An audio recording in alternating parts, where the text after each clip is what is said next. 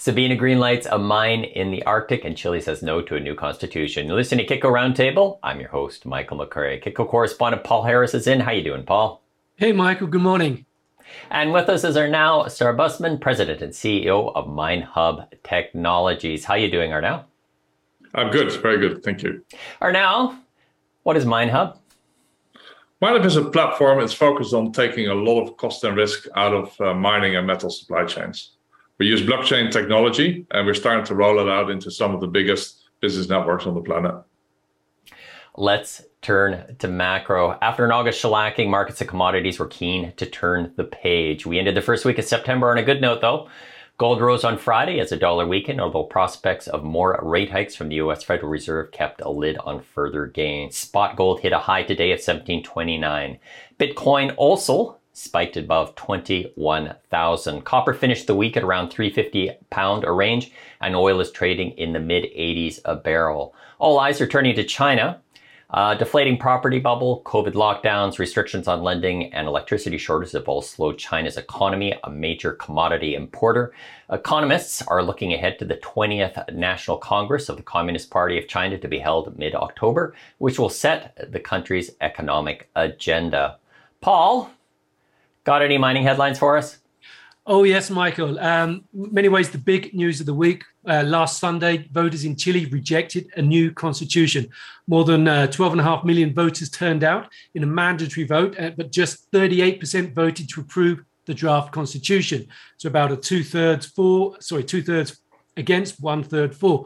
Markets and miners saw this as a positive, as President Gabriel Boric, who was elected to bring about social change in Chile and create a more equal society, will now have to work with parties across the political spectrum to give continuity and new life to the constitutional process. So the outshot there is people are expecting the change to be much more moderate than some of the things that were contained within the draft constitution. A number of gold juniors issued economic studies in the immediate run-up to the Colorado conferences starting next week. Sabina Gold and Silver has made a formal construction decision to build the Goose Mine at its Back River project in Nunavut in Canada. The company said it is ready for full construction to commence next year, with first production expected in early 2025 at around 223,000 ounces a year. Sabina has arranged over $800 million Canadian of project financing via debt streaming and equity, and the project has an estimated initial capital cost of $610 million. The company said it has seen average cost inflation of 14% since March last year and 20% cost escalation in purchases made so far this year. Sticking in Canada, Skeena Resources announced a feasibility study for its Eskay Creek gold-silver project in the Golden Triangle of British Columbia. The development will produce 352,000 ounces a year of gold equivalent for 9 years at an all-in sustaining cost of $652 per ounce. Capex there jumped 21% to 592 million Canadian. The project will yield an after-tax internal rate of return of more than 50% with a 1.5-year payback.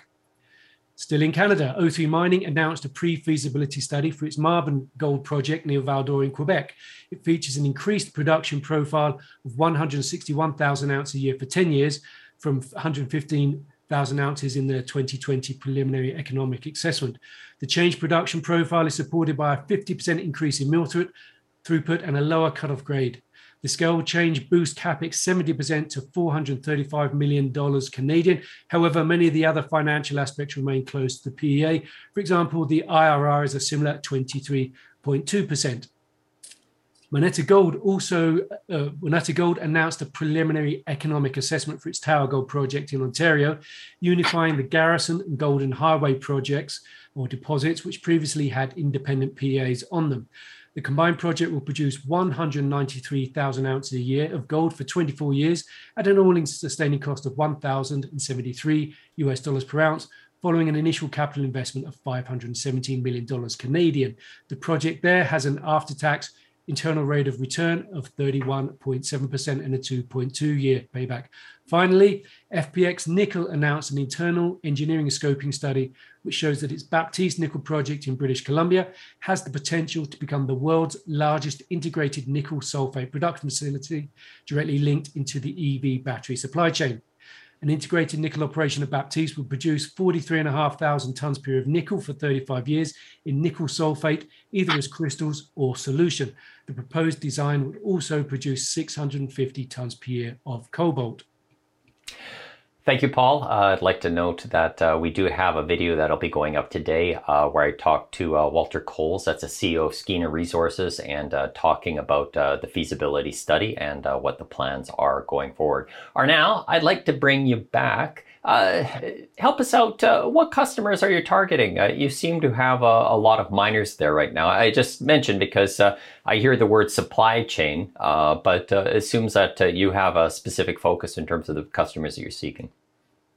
Yeah, I mean, our platform is quite agnostic, works across commodities and products, but we've taken a go-to-market focus really on the mining and metal sector. We're building an industry platform, or we've built an industry platform that will ultimately connect the industry. To get there, we need to really work on getting to critical mass, right? And there's a couple of companies and partners that can get us there, and luckily we have started working with them. Or not luckily, we've been working hard for many years to get to this stage. So that's the rationale. Help us out, because I've heard of a number of companies that have been in this space before around a blockchain, around actually kind of sorting out what is happening with supply chains. What has been your differentiator at MineHub?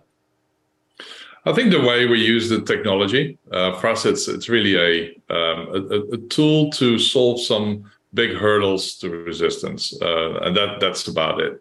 If you think about it, you want to build a platform, you need to run a shared database, and if you've then got multiple competitors, they don't want to share a database. They want to run data by themselves, and then only share what they absolutely have to, like they do now. So we use the technology for that, and it helps us with regulatory compliance in particular jurisdictions like China.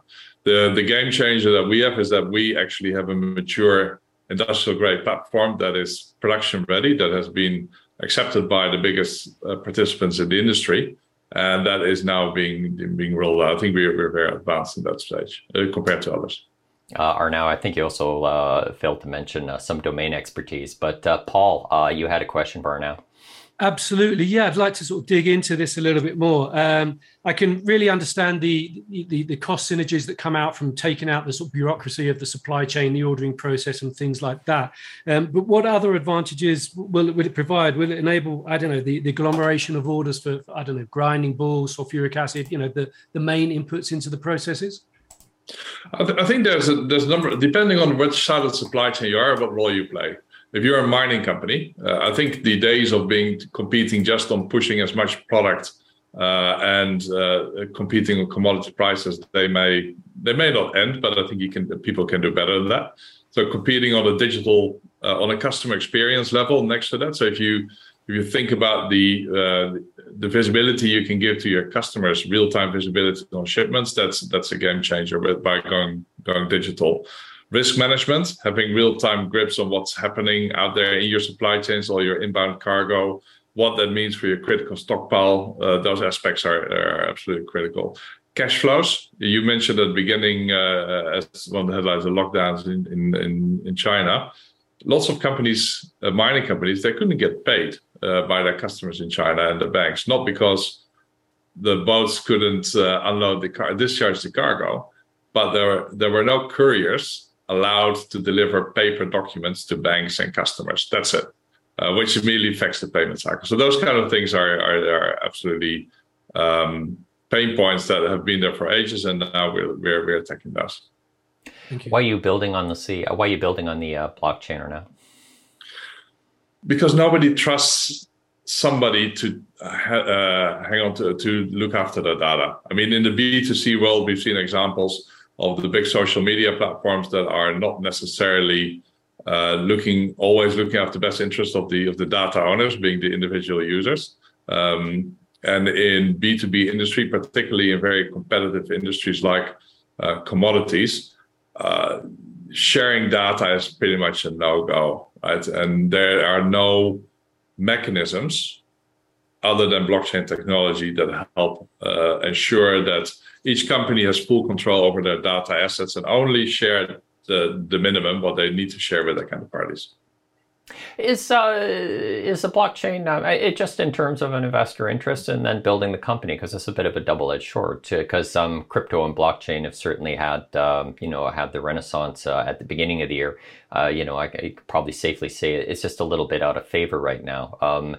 Is it a potential headwind for the company or now?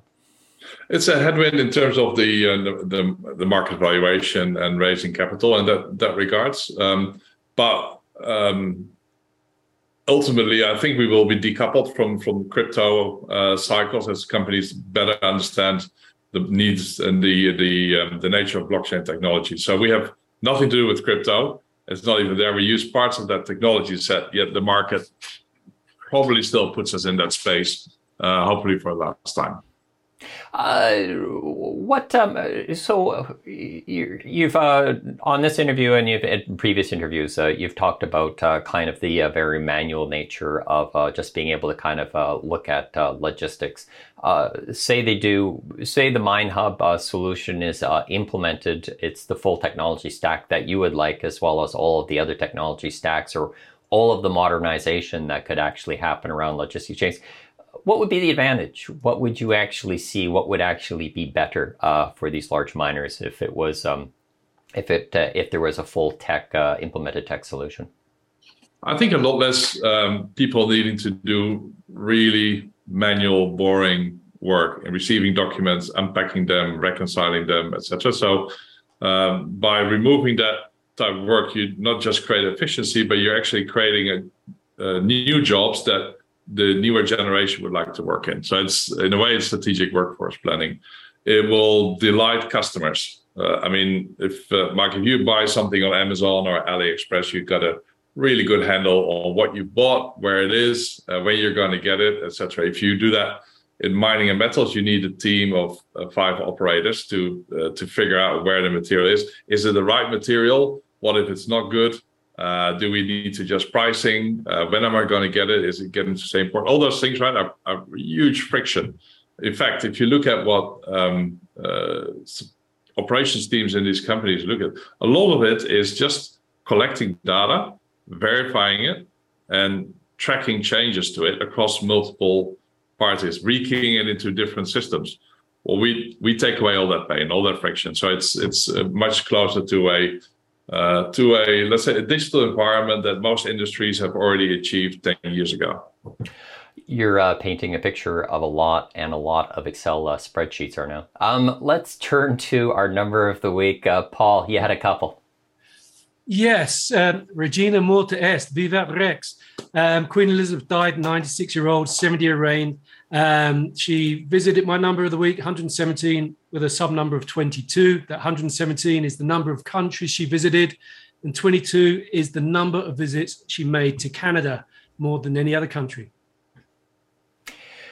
My number of the week, it's a callback, 21%. It was interesting with Skeena having a feasibility study coming out after its pre-feasibility study, and this capital cost estimation was done really during the beginning of the year when you could see the full impact of inflationary pressures.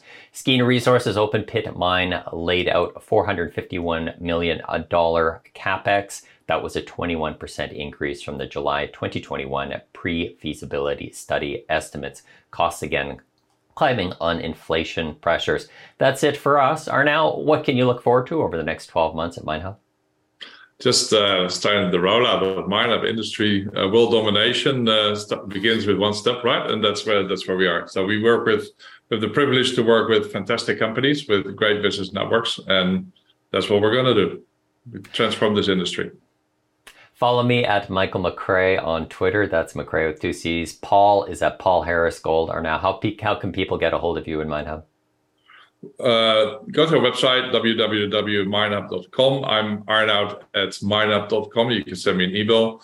And there's more information on several exchanges. We are trading on the ticker symbol MHUB on the TSXV. If you like what you hear, tell a friend. Don't forget to subscribe. On behalf of Paul Harris, Arnel Starbusman, and myself, have a pleasant weekend.